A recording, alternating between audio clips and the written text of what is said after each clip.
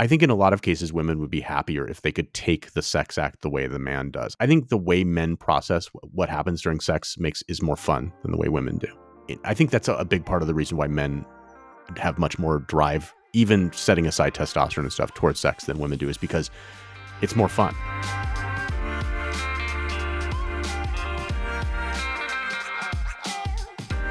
Hello and welcome to Your Mileage May Vary. We talk about sex and relationships with frankness that is often controversial, but mostly in good faith. On today's show, we're going to cover, for the 1000th time, another piece of evidence illuminating whether blowjobs are demeaning or not, how wetness may or may not relate to attraction, whether vagina smell lingers, and more. I'm Keith. My co-host is Mike. Hello, Mike. Hello, Keith. I'm going to talk about drug usage here, which maybe we'll decide we want to edit out, but I doubt it. I took an edible 2 days ago, which is the first time I've done that in months. It was a marijuana edible. And I saw the movie, I don't even know what it's called. It's the new Willy Wonka movie. Have you heard of this movie? Well, I mean, I'm familiar with the book and the movie from the 1970s. I assume, yet again, like the Disney Corporation has remade a movie. I think it's not Disney. I think Netflix owns the rights to. Okay. But I saw this movie in the theater, so it can't have been Netflix. Anyway. Well, you were high, so maybe you weren't in the theater. That's true. Yeah. What even year is it? It starred Timothy Chalamet. Do you know who that is? No. Wow. Okay. Well, he is an actor, and he plays Willy Wonka. Anyway, it was pretty good seeing that movie a little bit stoned. I don't know if I've ever gone to see a movie before while I was stoned, and it was a pretty nifty experience. Okay. I mean, was there any? I mean, I know that it makes sense to me that Willy Wonka would typically be a movie that you could imagine somebody watching stoned, just because it's in the same vein as like Alice in Wonderland or something. Right. It's a little dark. It's very colorful. There's lots of fantastical things going on. Right. Yeah. It was. It's a musical. Which isn't there like an elevator? I'm remembering this from like when I was 7 from reading it, but I think isn't there an elevator that goes sideways, and then in like in the next book, the elevator goes. He like pushes a button, the elevator starts going up, and it crashes through like the top of the building and like goes into space or something. Does this sound familiar to you? The sequel is definitely called Charlie and the Great Glass Elevator. Oh, okay. There we go. See, I think, and probably, I'm guessing when it was written, elevators were sort of new, and so like there was some, maybe there was some imagination around elevators that now, I guess, space elevator, right? Nowadays, the imagination around elevators would all be, I guess, getting your cock sucked in one or something. Mm-hmm. But back then, it was like a vehicle, a transportation vehicle. Yeah, I remember the fact that the elevator went sideways in the book being notable to me, because I was like, well, how would you even do that engineering wise? You could do it. You'd need a sideways shaft and then rails or something. But it runs on rails anyway. It would have to disconnect from the cables. Vertical. That's true. So it'd be pretty dangerous. Fair point. It'd be kind of tricky. Yeah.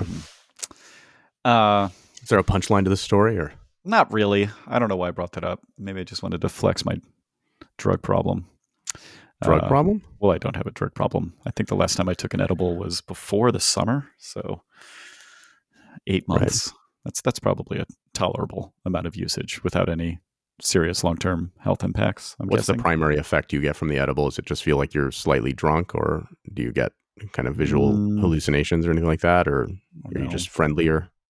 I think the main thing I notice is certain senses seem a little bit amplified or different. Like time seems to move a little bit differently, sometimes slowly, sometimes quickly. Sound will seem loud or soft off and on, sort of weirdly. I can feel my thought patterns. Like I can feel how they get stacked up one after another.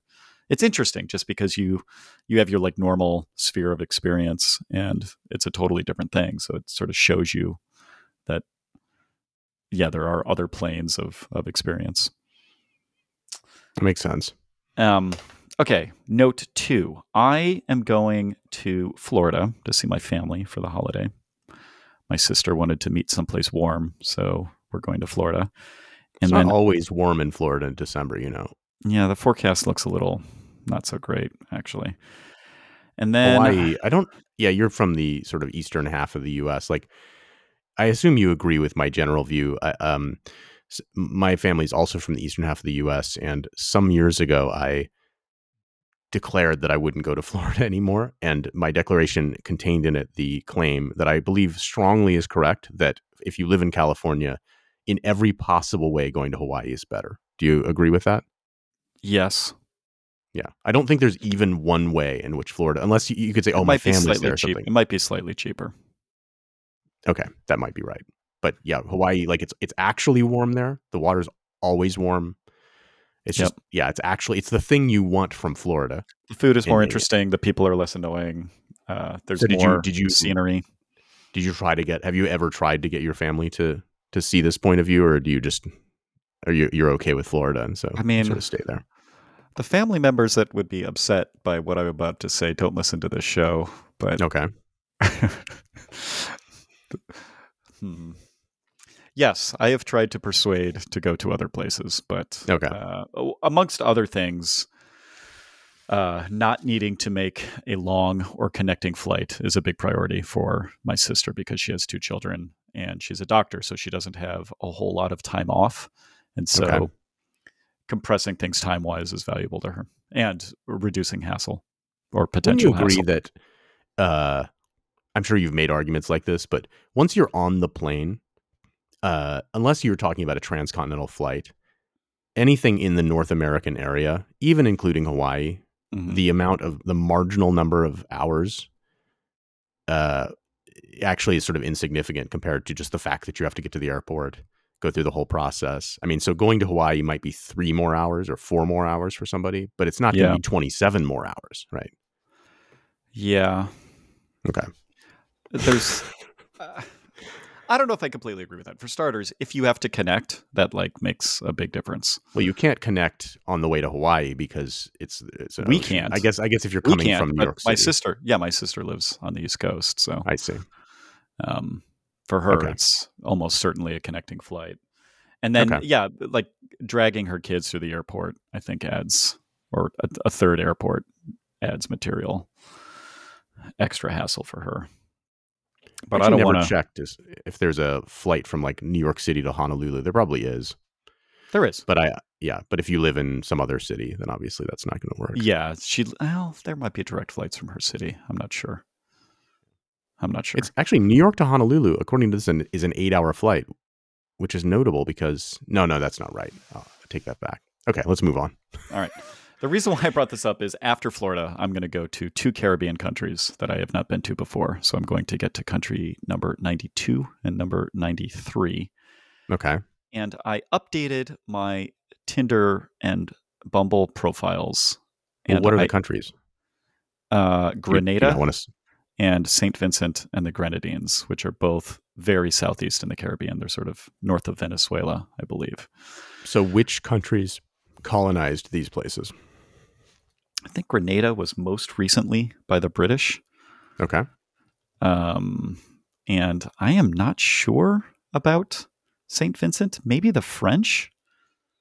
Okay. But I think the British were involved there too. I'm not sure. Ask me in a few weeks and I'll have much better information. Anyway, Okay. I added to both of my online dating profiles who wants to come to the Caribbean with me from December 26th to early January 2024. Alrighty. And Interesting. this is, of course, a unusual thing to ask somebody you've never met. This isn't you weren't just doing this as a test. Like, you would actually consider paying for a plane flight for somebody to go with you. You would do it. Here is what I would prefer. Okay. Here's the way I would have preferred things to go. So I added this a couple weeks ago. I'm leaving the day after tomorrow, and by the time we release this podcast, it will be in the past tense. But I would like to have met them a couple times before going to establish that they're sane. Okay. Also, for them, I'm sure they would want to meet me before going to realize that I'm like normal and Sure. not dangerous. And I am already going to these places. I've already paid for my flights. I've already paid for my hotel. I'm going to, you know, so yeah, like I have these fixed costs. The incremental cost of bringing somebody else is it's probably an extra 30% or something. Right. Um, and so, but it doesn't double the cost of the trip. And so I tried this and I got basically, I mean, I still got my normal number of matches, but almost nobody even engaged with the premise like, hey, tell me more about this. And Okay. I guess it's not surprising in retrospect. It is sort of a crazy thing to do, but It's partly, I mean, my immediate thought is that you're picking the holiday season when yeah, the but odds that a young woman is going to feel free enough to do that are really low already. what better time? I mean, I said December 26th to early January. Now, I know people have familial Right. obligations in the days leading up to Christmas and maybe a couple days after. And maybe I could have added like various details like, oh, I can be flexible on dates and, that kind of stuff. But I didn't want to write an essay about this. Right. I Nobody just would think read that it anyway.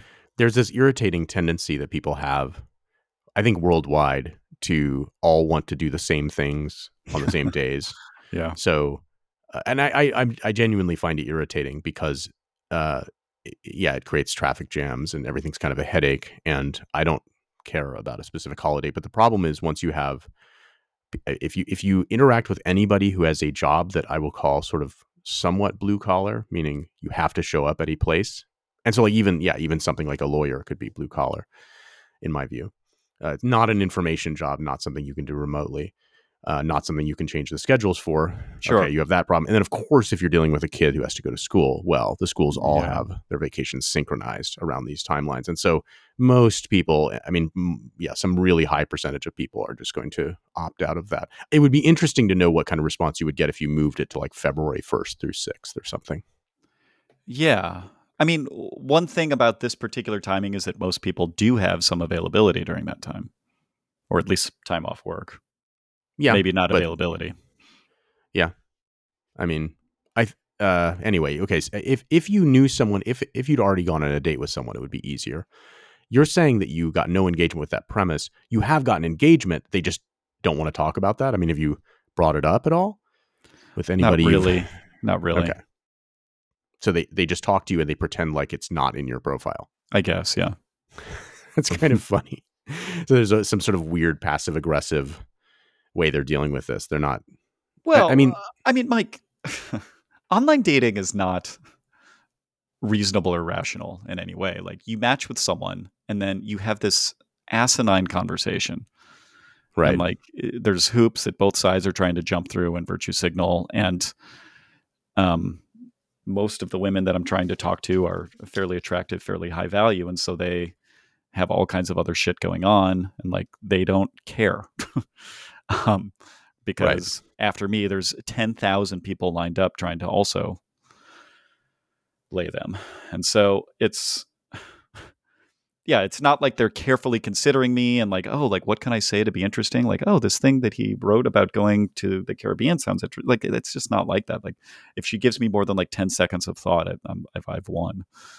So, Okay, there's probably some demographic. I'm going to go with sufficiently unattractive demographic that would be interested in the sense that they would have to not feel like they're that high value, and then they might sort of consider your offer more maybe, fully. maybe. Although on both Tinder and Bumble, I don't have access to people like that because you get a ELO score.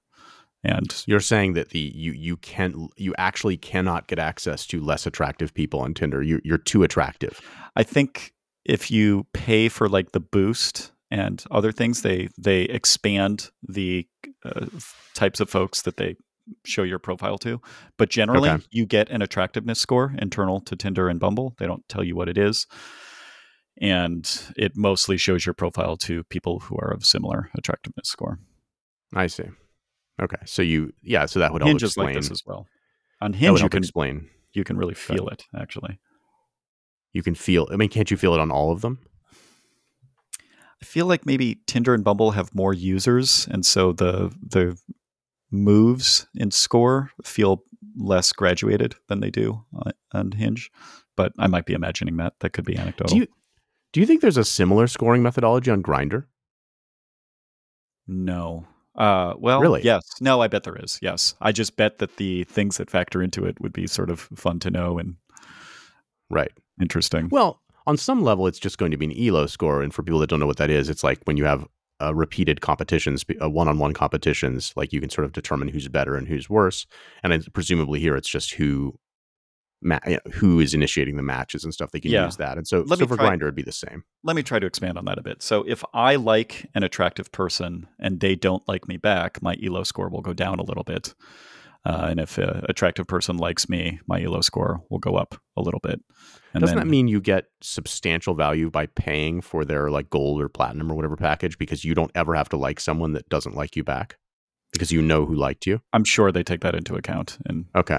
calculating their ELO score.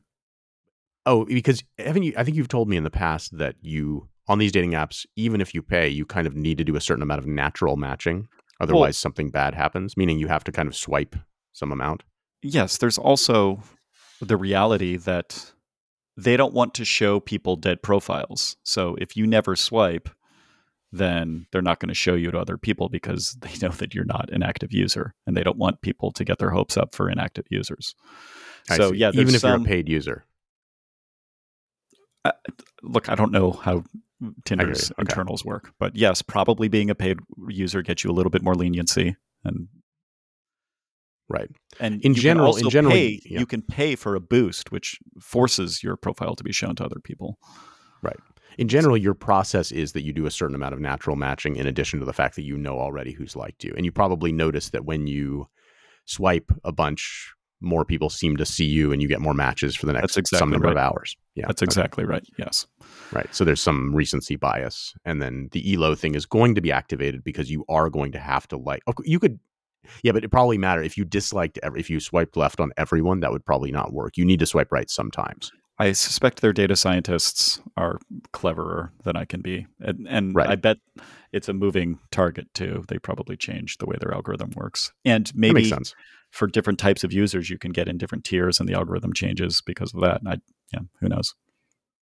This is, I mean, it kind of makes me wonder because already we were discussing before the show, there's this notion that people, whether it's on Instagram or TikTok, Snapchat, these various platforms, YouTube, are in the clutches of algorithms. Yeah. You're saying that the dating app and who you date and so forth is you being in a clutch of an algorithm on some level. It makes me wonder what percentage of the average person's day now consists of time when they're basically being controlled by an algorithm. Controlled is a strong word, but you see my point. Yeah. I mean, obviously, 100 years ago it was zero, unless you consider Right. like a book an algorithm. You know, It's extremely high. And that's a depressing thought. maybe not. I mean, maybe it's net. It's probably making people sadder. I had a question for you that I encountered about online. I've encountered a lot of it. It's certainly on TikTok or YouTube or something. So speaking of being in the clutches of algorithms, Uh-huh. um, I've seen more and more of this content basically arguing that when a man gets to a certain age, marriage just becomes not worth it. I think we talked about this last week or the week before a little bit. Okay. And basically the argument is there was an innovation in this argument that I thought that was interesting. I mean, the basic argument is that there's an age after which like if a man is reasonably successful, whatever reasonably high status, his access to women is going to go up significantly, and that age is probably early 30s. And the thinking there is that women's attractiveness has kind of peaked and is declining, and also women are becoming increasingly aware of that their attractiveness will continue to decline, and B, like things around their fertility and so forth. And so they like the dating dynamic shifts. And I think this is like a real phenomenon that you and other people you know have experienced, right? Sure. Yes. Okay. So, but the argument is basically that like the legal constructs around marriage haven't shifted at all. And so because of that, you have these situations where a man and a woman both have around equivalent incomes. But if they get married, the man is taking a much, much, much, much greater risk than the woman is, because uh, if you just take a like a kind of a scatter plot of the outcomes of marriage, there are way more outcomes of marriage that are really bad for the guy, for the man, than for the woman. Does that make sense? Uh, Maybe. You mean he can lose more financially? Sure. Yeah. I mean, well, it's not just financially, I right? I mean, mean, he can lose his basically, children as well. the legal constructs I see. are that even if they both make around the same amount of money, if they get divorced, if they have kids, he's going to have to pay her. She's going to get the children. I'm saying going to. I realize it's not 100%, but it's Mhm. close enough that I can basically say that. Mhm. She's very likely to get the house. Um, Even if they don't have kids, depending on their relative incomes, she's likely to get alimony. It's very unusual for a man to get alimony, even if the woman makes more. Mhm. If you're married, Yep. even if you don't have kids, and if the woman makes more than the guy, she's still going to get custody of the kids, most likely in a divorce. Um, yeah. So basically, but I mean, custody of the kids and things like the house are somewhat well, the kids are obviously completely non-financial. Uh, and so basically, the argument is made that men just basically, when they get to a certain age, just will come to this realization, and you won't have marriages. And Wouldn't sorry, and the final argument is, hey, maybe the legal construct should change Huh. to now. Apparently, there's something I learned like a month ago. In France, they have a thing called a pax, which is like sort of a mini. It's like a marriage light. So this actually exists in at least one Western European country where there's a way to kind of like have something like a marriage, but doesn't have the same level of commitment. We And have if you that break up, in the United States too. It's called a prenuptial agreement, and you write it carefully. well, you can't prenuptially agree who gets custody of the kids. You can't? No. Why I not? mean, because because the jurisprudence, I mean, I'm not a lawyer here, but my understanding is the jurisprudence around kids is always what is best for the kids. So you can't like contractually agree ahead of before the marriage, like, well, look, we know what's right for the kids. Like, what if the guy's Huh. an abuser? What if the mother's an abuser? What if she Right. like drowned one of them in a lake? You can't. Yeah, these are sorts of things that could be overridden by a judge. And there Okay. simply is like a bunch of case law around how these things are typically disposed. Do And you the think case that law goes toward the woman typically. do you think that the law around this in the United States is incorrect? That is to say, do you think that divorce law should favor men more? I don't know. I thought this is why I thought it was an interesting topic. Is that if you believe that if your country wants to incentivize people to get married and have kids to create families, if you think that's important, now there are a lot of people who probably don't think that's important. Um, but if you think that's important, and historically, I mean, the federal government in the U.S. gives tax breaks for children and childcare and all this stuff, so I guess they do subsidize that. If you think that, then you have to ask the question like, okay, well, do you have the right constructs in place to incentivize people to get together and have kids? And if you set up marriage in such a way that once a guy hits 30 or relatively, a guy above a certain status, he just goes, look, this is a terrible bargain for me. That seems like something that the government might want to address. Maybe. I mean, on the other hand, I think women in general, stereotypically, but also probably actually, are better child raisers. And so, everything being equal, I think you would want some amount of favored judgment toward women. Whether it's gone too far or not, I'm not sure. But for the best average outcomes for children, I would expect that the woman would, you would lean on the side of the woman more often than not. And Yeah. so that the law does that doesn't necessarily seem like it's definitely wrong. To your point about men, yeah, recognizing that there's a lot of downside risk toward getting married, um, and therefore not wanting to do it and not starting families. And these are probably typically above average achieving men. So these are the types of men you would want to maximally incentivize to have children, Why would you say that, Keith? because You're young. saying that a society should want to encourage above average achieving men to have babies. Why would you say that? Um, because it would be more GDP accretive on average over generations. I see. Because you would expect their kids to generate more economic activity than the kids of, say, a guy who was less making less money. That's correct. Interesting. Okay, we can just leave that one. There's okay, nothing yeah. controversial about that. There's a lot that's controversial about that. No, I there's not. happen to Listen, completely agree with you, but yeah. more affluent people typically have children that generate more money. Okay, that's true. I That know is true. I know people would like that not to be the case, and there are many cultural reasons why it might not be the actual money that's causing that, but yada yada. What else might there be besides money? I can't think of anything. Yeah. Okay. Okay. Yeah. So the question is, right. It's this thing of guys come to this realization and they then are disinclined to get married. And as it's right. And to your point about what's best for the children, I mean, I think society is left. And I should point out that the birth rate numbers are really low in a lot of Western countries, including the United States, which is, I think, one of the reasons why I think it's a hidden element of like immigration, asylum seekers, all this kind of stuff is like, look, like we're way below replacement rate. And so there's sort of like a lot of people that acknowledge that you need people from somewhere to continue our country. This is certainly true in Europe as well. But the question would be, is it better to have a system that optimizes for the kids, but then you might not have any kids, or a system that says, look, this is a little less optimal for the kids, but like then at least we'll get kids. Right. Does that make sense? Yeah. Yeah, there's those lines cross. I'm not sure where the sweet spot is. Okay. As it is now, yeah. So, I mean, the people that I've seen on the algorithms have fed to me people basically arguing that, yeah, that basically there should be something like marriage light, or something that allows people to commit to each other in a way that makes family formation more likely, but that protects the guy from things like child support and so forth. Huh. It feels very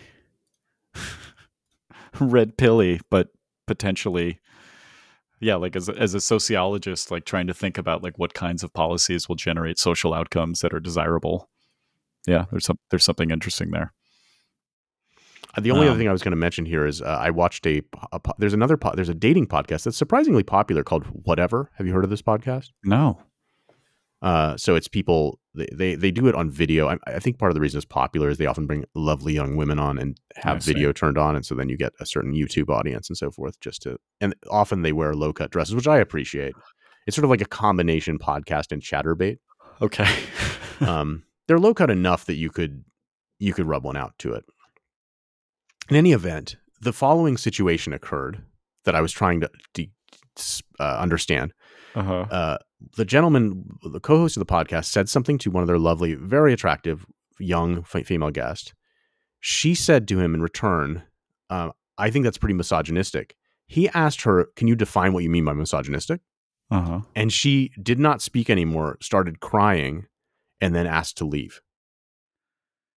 Now, do you think she didn't know what the word misogynistic meant, and that's why she did that? Because I just described to you the totality of the clip that I saw. I think the kindest interpretation of that would be that she full well knows what misogyny is, and she is easily triggered by men being aggressive toward her in any sense. And she found that situation so overwhelming that she needed to excuse herself. I think a more likely interpretation of that is that she may not have known what misogyny meant.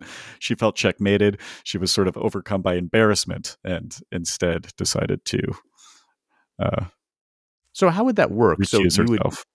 She would have a sense that misogyny is a negative thing that you can say about something a guy says, but she doesn't actually know what the word, like, I feel like when you use a word, you could typically define it because you just used it. And she did use it appropriately. Like, it was contextual. It's like, oh, okay. And so it was very surprising to me that she couldn't just give some kind of definition.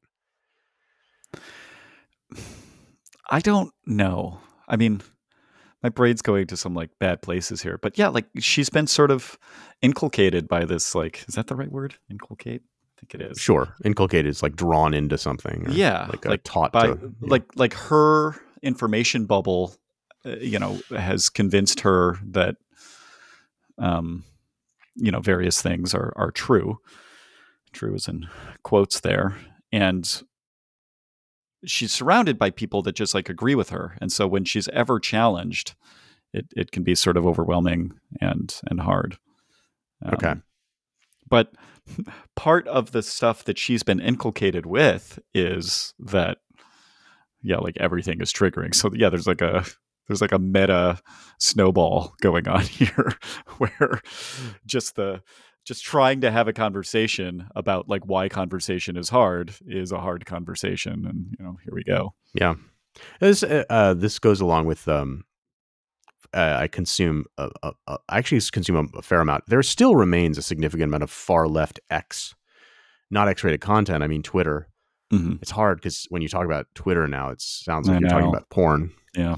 So I consume a significant amount both on far left and far right. And one of the things I've noticed on from far right stuff is there is data that I've seen recently that suggests that coincident with the iPhone adoption starting like 2012, that like the test scores of young people have just dropped significantly. And so I wonder about things like that when I see young people in these kinds of situations, predicaments even, and I see it somewhat often. I think to myself, wow, maybe these devices have just made it so these people they haven't developed their brains sufficiently, and they believe things that don't make any sense. They don't even really know how to evaluate them and so forth. And it made me think of that. Yeah. Yeah, I'm not sure. Like, I think I spend more time reading. Like, every decade that's passed, I think I spent more time reading. Like, the internet has given me access to words that I like to read more than before. But I think most young people are not really reading more. They're probably watching, well, right now, TikTok more. And The test scores certainly bear that out. There's an alarming, I would say, decline. There's been an alarming decline across the entire Western world, meaning Western Europe, the United States, and so even forth, if you in reading, math, and writing skills. even if you tease out pandemic effects. Oh yeah, it started. It's the data that I've seen. It's obviously it starts with. There's some moment in the iPhone and Android ecosystem's evolution where it started. Yeah. And as a parent, that of course that's that's anecdata, but for me, I would tend to concur that like Okay. there's strong evidence that like something bad happened. Got it. Yeah. And it was pre-pandemic. It may have gotten worse. Yeah, it's not great. All right, we should move on to some of these topics. This person says, what to do after the guy comes in your mouth? What should I do after I finish giving a blowjob? Every time I do it, I swallow because I know guys like that and I enjoy making the guys I suck off feel good. It's humanitarian. Sometimes I want to kiss them, but they always say, I'm not kissing you after you just had my cum in your mouth. And it just makes me feel so awkward and used. How do I deal with this? Like, do I just swallow his cum and go to the bathroom to clean my mouth and then come back to kiss him? It's like so awkward and weird. So, what do you think about the term "suck off"? Like "suck me off," I sucked him off. I don't. I feel medium on it. I don't have strong feelings one way or the other. I kind of like it. Yeah, I'm not sure why. Like I don't like eat out. Yeah, the various euphemisms for a man going down on a woman you hate. Yeah. But suck off I sort of like, and I think it's because of how important to me like the dominance hierarchy is between men and women. Like so suck off feels very servile, and I like that. I see. Kind of turns me on a little bit. Well, this woman feels awkward and used by that servility. Well, she doesn't like the fact that he doesn't want to kiss her after his semen's been in her mouth, which is a really common thing. Yeah, I think that's going to be 80x% of men. Right. Yes. Maybe 90. Yes. Yeah. It's not what most guys want to do, and even if I see it in a porn, it bothers me. I mean, it takes me out of the moment. If you see what? In a porn, if I'm watching a porn and the guy nuts in his female partner's mouth and then he kisses her, I don't Oh, like that. I want him to stop it. yeah. Yeah, I think I think even if there was like motioning towards each other's faces, I would I would skip the video. I'd be It's a out before drag. it even happened. Yeah. Yeah, I as we have discussed many times, I have never tasted my own cum and I don't intend to change that. Um, Outside of I'm sure there's some amount of there's a minuscule amount of cum in your diet, of course. yes, I've had cum molecules in my We mouth, all I'm have. sure. There's a little Slim Shady in all of us. So is she so I can obviously imagine why she feels awkward and used because an awkward thing just happened and he was using her. So why like what's going on with other women who would report that they don't feel at all awkward or used? I think that in general, I think women don't like this about the blowjob experience. I think this is Okay. a common negative thing, and I think it highlights an important delta between how men and women perceive these kinds of events. Is the man perceives it very much as he's done this thing to her, and she perceives it as like we had sex with each other. Like Right. there's like an Right. important difference in the way they process what's happened, Yes. and this highlights that difference. And some women don't care. They're just like, okay, fine. Like men and women are different. Like we see Right. sex differently. And this woman, it's bothering her. I mean, I think it's pretty reasonable to be bothered by this. I mean, this is one of the reasons I don't why. think so. I think women would be happier. I think in a lot of cases, women would be happier if they could take the sex act the way the man does. I think the way men process what happens during sex is more fun than the way women do. And if a woman could, I think that's a big part of the reason why men have much more drive, even setting aside testosterone and stuff, towards sex than women do, is because it's more fun. Like the way guys, like it's not that fun to be like, oh, we're going to do this thing where there's a lot of closeness. It's like, that's fun. Right. That's nice. It's cool. Right. But it's Right. much cooler to have like this thing where it's like I don't know, where you're conquering, but also being conquered. Like this dominance. Right. Like I think basically all women would enjoy sex more if they explored typically the submissive role that's possible in it. And so it's like, yeah, he came in your mouth and you swallowed it like a good little girl. Right. And now he's like, yeah, he's a little grossed out, but it's fine. You can just like go have a Coke or brush your teeth or whatever, and you'll be fine. You'll be in 5 minutes. But that's, yeah, like you're submissive, like that you did your chore. I think women should actually take that on more and see, and I think they can have fun in it. Well, and the plurality or majority of women who report enjoying giving blowjobs must be doing that to some extent. I mean, I guess it's I don't, possible that yeah. like having the nut in their mouth makes them feel more close or whatever. I think most women, they like the fact that the guy isn't, he's giving, I think most women, it's like a closeness thing. It's like they process sex as a form of intimacy, which it is. But I just think that like it's the less fun way to process it. That's all.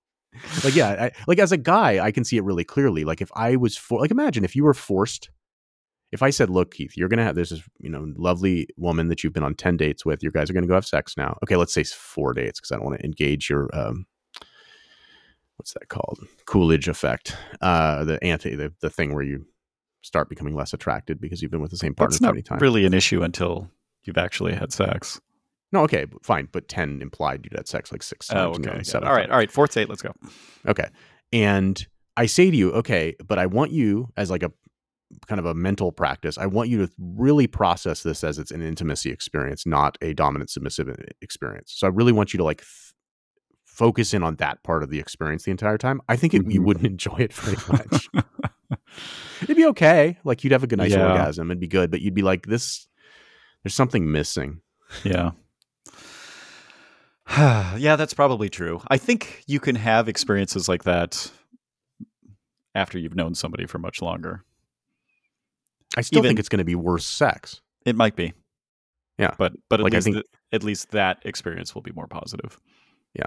Like there are other things that can be, you can go to a baseball game together. You can like go have a cherry Sunday together. But like this, like fucking is more fun if it's like has the dominant submissive element. And so I think my advice to this woman is like, yeah, like think about that. Like try to lean into that. And I think she might actually have more fun. That being said, I don't know.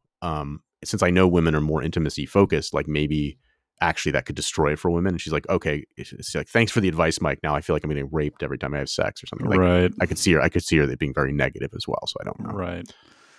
Yeah, I mean, we're missing some details here. It could be that the guy's just being a total dick, right? Like there's some amount of reasonable aftercare that can be expected, and he may or may not be providing that. I'm not sure. Sounds like probably not. Is that right though? I mean, if you're okay, like I think that falls on the same axis, right? Like if you're in a dominant submissive kind of play, like do you want to immediately after the guy comes switch to like not doing that anymore? I think it makes sense for it to kind of gradually to move out of the scene gradually, right? You don't just immediately say a safe word and switch over to cuddling. I think it's kind of like, in other words, I think the woman could lean into like the guy's post nut clarity too. It's like, yeah, he's hard. He's a tough guy. Right. And then like 10 minutes later, he'll be nice to you. But, it's part of the experience. Rolls over, it has a little snooze. Sure. Yeah. But like I can see, I mean, if I were sort of I can sort of inhabit in my mind a little bit the submissive role. And like, it seems kind of compelling. It's like, yeah, he used me. Like I could see that being compelling. I think women, after they've been come in or on, would prefer a little bit of, I don't know if comforting's the word, not being totally stonewalled by their partner. Yeah, but maybe that's a mistake. I know they would prefer it, but maybe they should consider the alternative. I think you're just describing your ideal relationship. Yeah, I mean, there may be a woman out there, but man, yeah. Look, I don't know. She should just turn on Fox News on the TV and just leave the room. Right. Mike's dream. Okay, all right, let's move on. Let's see here. Oh yeah, okay. So this person says, my boyfriend and I have been together for over 5 years. Due to our respective jobs, we go through periods of long distance every now and then. A few weeks ago, one of those 6-month chunks of time, we reunited. We went out for dinner and drinks and then went home. We started having sex and we're both super into it because clearly we'd missed each other. At some point, I asked to get some lube because we'd been going for a while, but he kept going and said that he wanted to make me wet, so we didn't need the lube. It hurt, though, so I asked him to stop. He asked, didn't I miss him too? And I said, yes, but it hurts, so can we get some lube or stop? Anyway, he stopped and seemed really upset.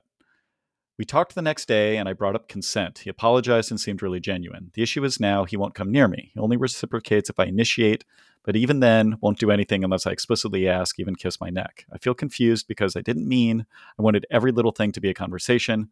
I just asked that when I said stop, he didn't try to negotiate with me. I don't feel like I can complain because technically your boyfriend wanting consent at all times is a good thing.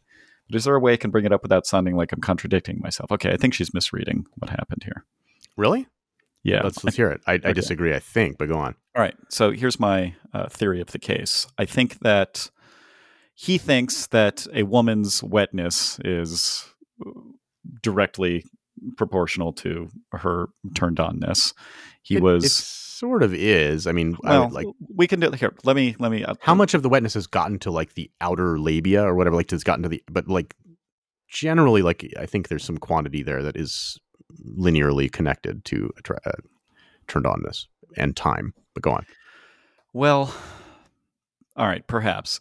Anyway, there's some constant factor for all women. Like some women are going, and there's hormonal. Okay, fine. Yeah, there can be other factors. There's various things. Like I think people can be dehydrated. That's true. I have never been with a woman who has this problem, obviously, but I've heard. Anyway, I like that you characterize it as a problem. Sorry, this issue. This issue. Yeah, I got it. This occurrence challenge, right? And so I think that happened. He felt emasculated when she asked him to stop, and now he might be doing this like petty consent thing because the next day she was like, look, like everything should be consensual. And he's like, all right, fuck you. I'll make everything consensual. But he might also still have his feelings about, so I'm not sure if he's being petty or if his feelings are hurt. But yeah, if somebody could explain to him like, look, like sometimes women aren't a gushing fountain and it doesn't mean they don't like you, especially if she's like asking you to go get lube. I think it is. Okay. Yeah. I'm not sure this like consent. I think this consent thing he might be performing because he's upset or being petty. I completely agree with that. I think that there was people may have heard this if you're in California, you know about this. That California's public utility PG&E is like the worst public utility in the world, certainly in the country. I don't know about the world. And there's all kinds of, they charge an insane amount of money for per kilowatt hour, et cetera. But a few years back, they burned down a town. And the way they did it is they hadn't maintained their power lines properly. And like that involves getting rid of like the pine trees that grow under them and so forth. And they came down in a windstorm and electrical fire. Yeah, it started a fire. Ideally, when the wire is on the way down, some electronic device would trip and detect that and turn off the power. That's complicated, apparently, which makes sense, and it didn't get it in time. In any event, after people were all pissed about that, they had lawsuits, they went bankrupt, all this kind of stuff. Then they started doing something, and there's a term for it. It's something compliance. It's like something compliance. It's basically where you like follow all the rules exactly to the letter of the law. Oh.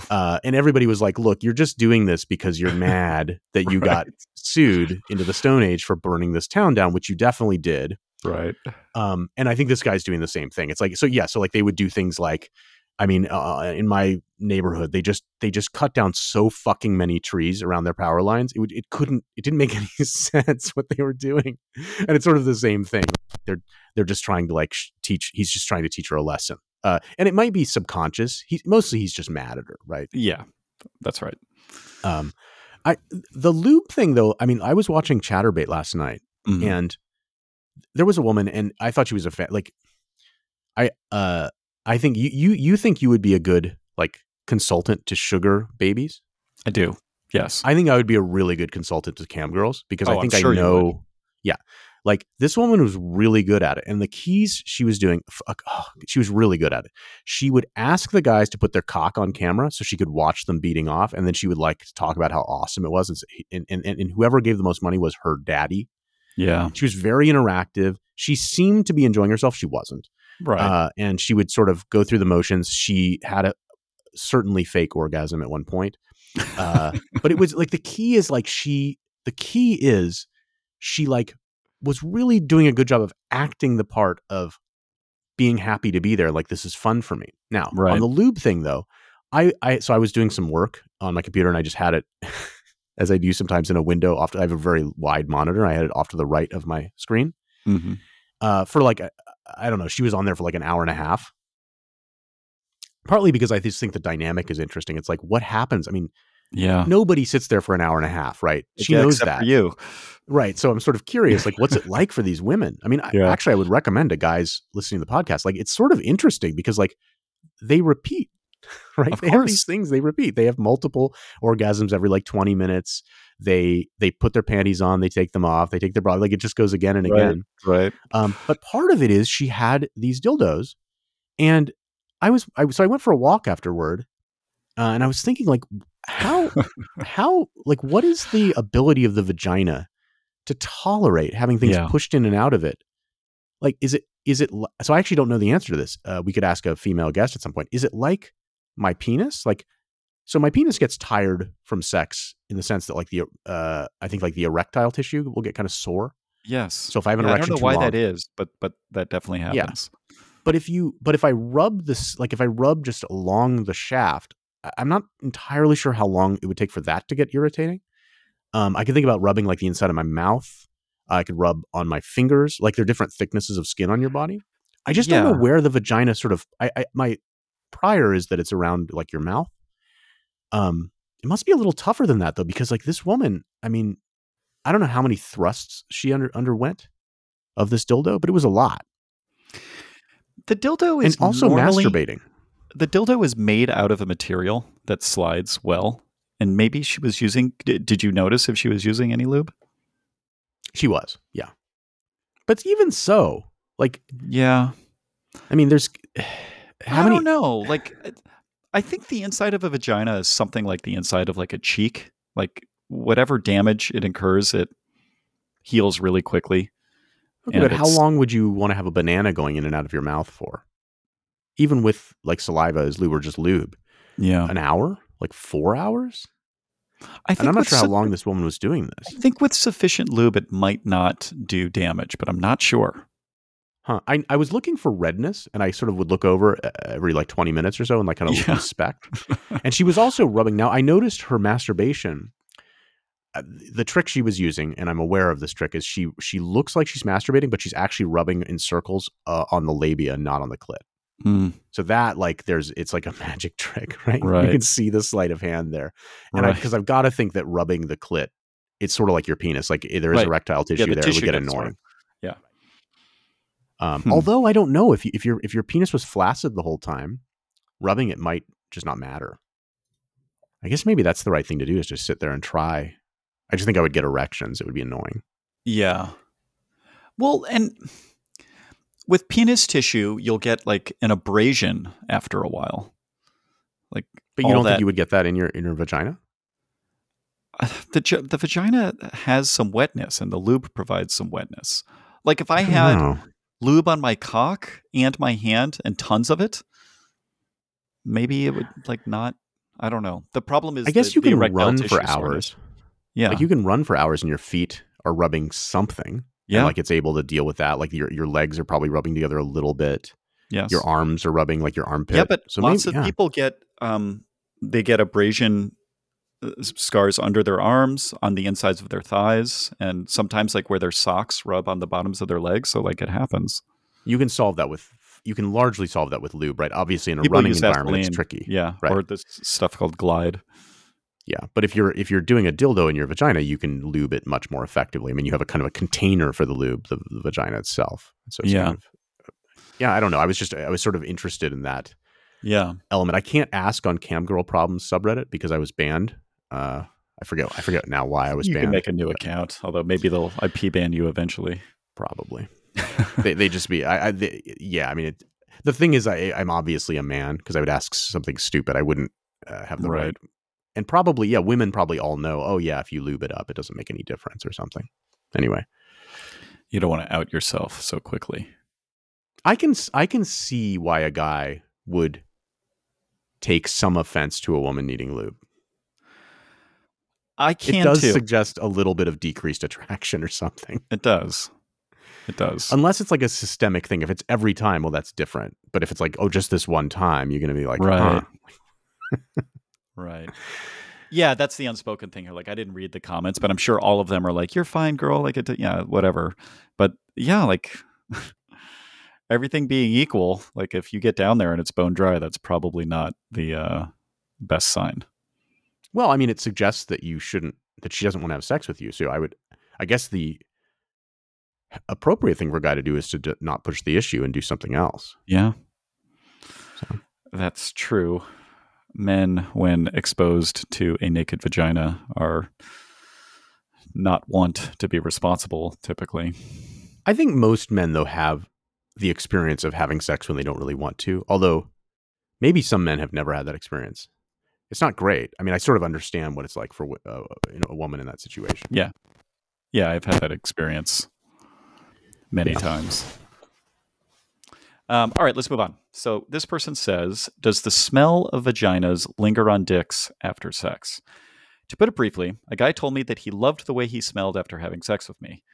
That when he got home, he noticed the smell of my pussy lingering on his dick, even after showering, and he really enjoys the smell. Could this simply be our pheromones being compatible? I wonder if any guy has ever experienced this before as well. I personally think it's sweet and a confidence booster that he likes the way I smell. Well, this sounds like a one where the right response is some guy to say, I like the smell of your vagina on my cock after we have sex too. Right. Yeah. Like, I mean, this is not like, I choose your wife. Yeah. Right. Does vagina smell linger through a shower? Yes. I think it does too. I think yeah. It takes like 2 showers or something before I wouldn't be able to reliably detect. I don't know if that's true for other bodily fluids, like for example, blood. I've never been sufficiently bathed in blood to test this. It's not true for poop, but that might be because you have this motivation to really carefully wash off anything that is covered in poop. And it also has a distinctive color. Yeah. I mean, also most men have pubes, and I think things could like linger in there or something. I'm not Maybe sure. men don't. I will say this though. I have noticed this to be the case even after assiduously using soap in a way that I feel like should have removed it. Me too. So it's something beyond that. It's not, in other words, this is not like a hygiene issue for the guy, No, I don't think it right? is. Yeah, yeah, you're right. I guess I sort of implied that, but I agree. I don't think it is. Yeah, like this is like something getting into pores or it's something that's like going into your penis and then coming back out or something. It's not something that's cleanable via soap immediately. I have no idea about the compatible pheromones. I don't think that's likely to be true. I know people talk about that. I don't. The reason why a guy would like this smell is simply because he's like, it's two things. It's like, then there's like the forward, like, oh, I can have sex again. And then there's like, yeah, this means I fucked. And so you're sort of proud of yourself. You're like, yeah. Right. So there's just, yeah. Yeah. There's a couple amusing comments here. This woman says, yes, I smelled another woman on my husband more than once. I'm now single after 20 years of marriage. This person says, yes, I fucking love when I can smell my wife on my dick. It's hot as fuck. Nothing is better than a good tasting and smelling pussy. Now, this implies that there are bad tasting and smelling pussies. Sure. I mean, I think women can have, okay, maybe the analogy here is body odor, right? So some people have stronger body odor than others. And some women probably have stronger and different tasting pussies than others. But absent of some sort of health issue, like I think yeast infections classically can make things a little bit not so great down there.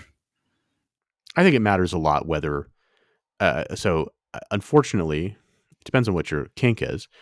So maybe I shouldn't say unfortunately, but like it's pretty difficult to separate a vulva from urine. Just like, I mean, honestly, a penis, although a penis, when you pee,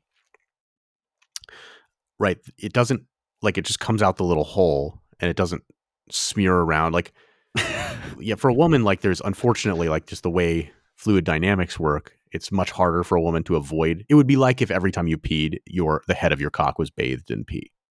That's like a good analogy, I think, for like It's the not female quite peeing. like that. I mean, so I actually, all right, so it comes out the urethra. Yes. And then I think it sort of depends on labia shape, how much I it mean, I gets like think, swirled around. Like, right. can't they rope a stream as well? Yes. A woman can make an effort to kind of spread everything Mm-hmm. and pee in a certain way. And in most cases, make it so it's similar to the male experience, although still you're going to have some amount at the end, just like a man does, that sort of drips down. It's just that for a guy, this is something like a roofer or someone who works with gutters would understand, like, because the male penis droops down, those droplets don't, just because of gravity, they're going to go the Yeah. preferred direction, right? Yeah. Whereas with the woman, like, because of surface tension, there's no protrusion for them to sort of get to the end of and have to drip, like a drip edge on a gutter or something like that. So they're going to adhere. So you're going to wind up, there would be no way for a woman not to have more pee than a man on her parts Which is after peeing. why But women, importantly, I hang on, think go most ahead. women wipe after It's true, they but just pee. with a dry piece of toilet paper typically. And the other thing I want to say is women, when they sit on the toilet, don't typically spread their labia Right. maximally to pee. They just Right. pee. And so then then it is like what I said in terms of like, it would be like, it's not, okay. It's not that different than if a man was like, hey, the way I like to pee is I sit down and I pee upward and it just goes everywhere. It's not that different from that. Right. Right. Right. So it just gets over your balls and everything. The thing I want to say though, is that, so you have a certain amount of urine, like, so whether she peed since she last, say, showered matters. Yeah. And then what she ate that is in that pee, because you can obviously asparagus, but there's other things too, right? Yes, There of could be course. curry or something. Everything matters some non-zero amount. Exactly. So all of these things, so I think that urine is and it's not exactly hygiene. It's just like when things happen matters kind of a lot for like how this operates, right? Even if a person's very hygienic, unless they take significant care with their urinary schedule, they're going to have fluctuating odor and taste in a Yeah. way that a guy kind of wouldn't. Even if there is Yeah. pee residue, I would expect that to go away after a couple licks. That's right. So yeah, I mean, it's yes, but I mean, it doesn't take like human disgust reflexes are pretty powerful things. I mean, like if I said, look, there's just one layer of poop on this, like you just have to lick through it. Like I know, but like when you go down on a woman, if she's a little bit wet, like maybe the wetness secretion sort of can dominate the whatever remaining pee molecules there are. I think that's possible. I don't know if it's correct in practice or not. I'm just thinking I extemporaneously. remember in high school having a conversation with a girlfriend about this because she wanted me to understand that this is some sort of like proto-feminism. She wanted me to understand that like it was a pretty big give for her to give me blowjobs because I peed from that hole too. Yeah. And then she told me that she preferred it if there was like pre-cum because that meant it had removed the pee. Oh, interesting. So she would sort of like, she preferred that. She preferred to have a certain amount of arousal before giving the blow because she thought, maybe correctly, maybe she was like preternaturally good at this and smart, that like, yeah, it would clear out the passageways. And so she didn't have to interact with the pee taste and smell. That's not a crazy theory. It's not actually. Right? I don't think it's also might just be a way to get more foreplay or something. But yeah. Sometimes when I pee, it'll like not be a perfect stream. And right. I can imagine a little bit more getting on my head in that case. Maybe not though, because it's all going out and away. I'm going to pay more attention to this. This is a much bigger issue for uncircumcised men.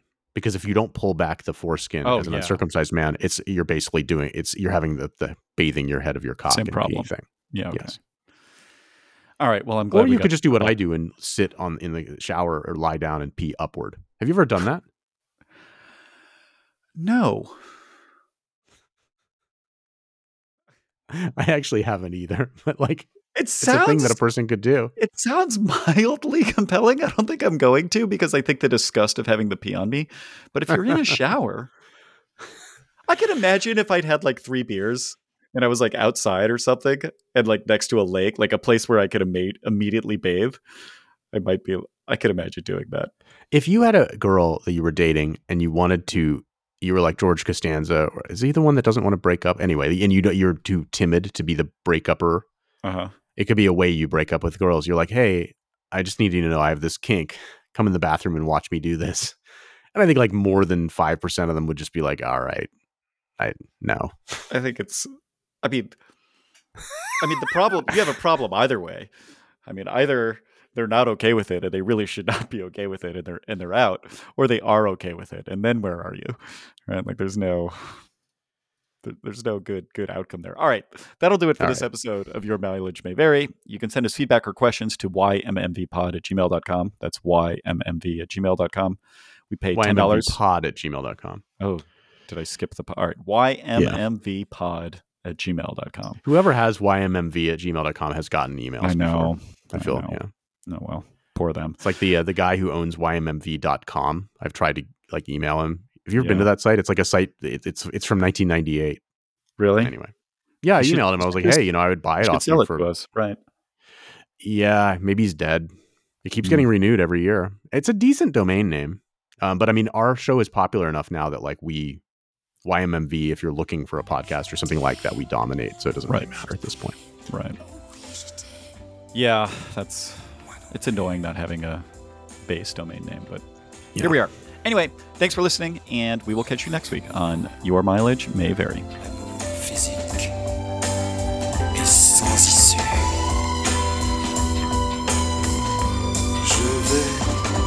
Je vais et je viens entre tes reins. Je vais et je viens, je me retiens. No.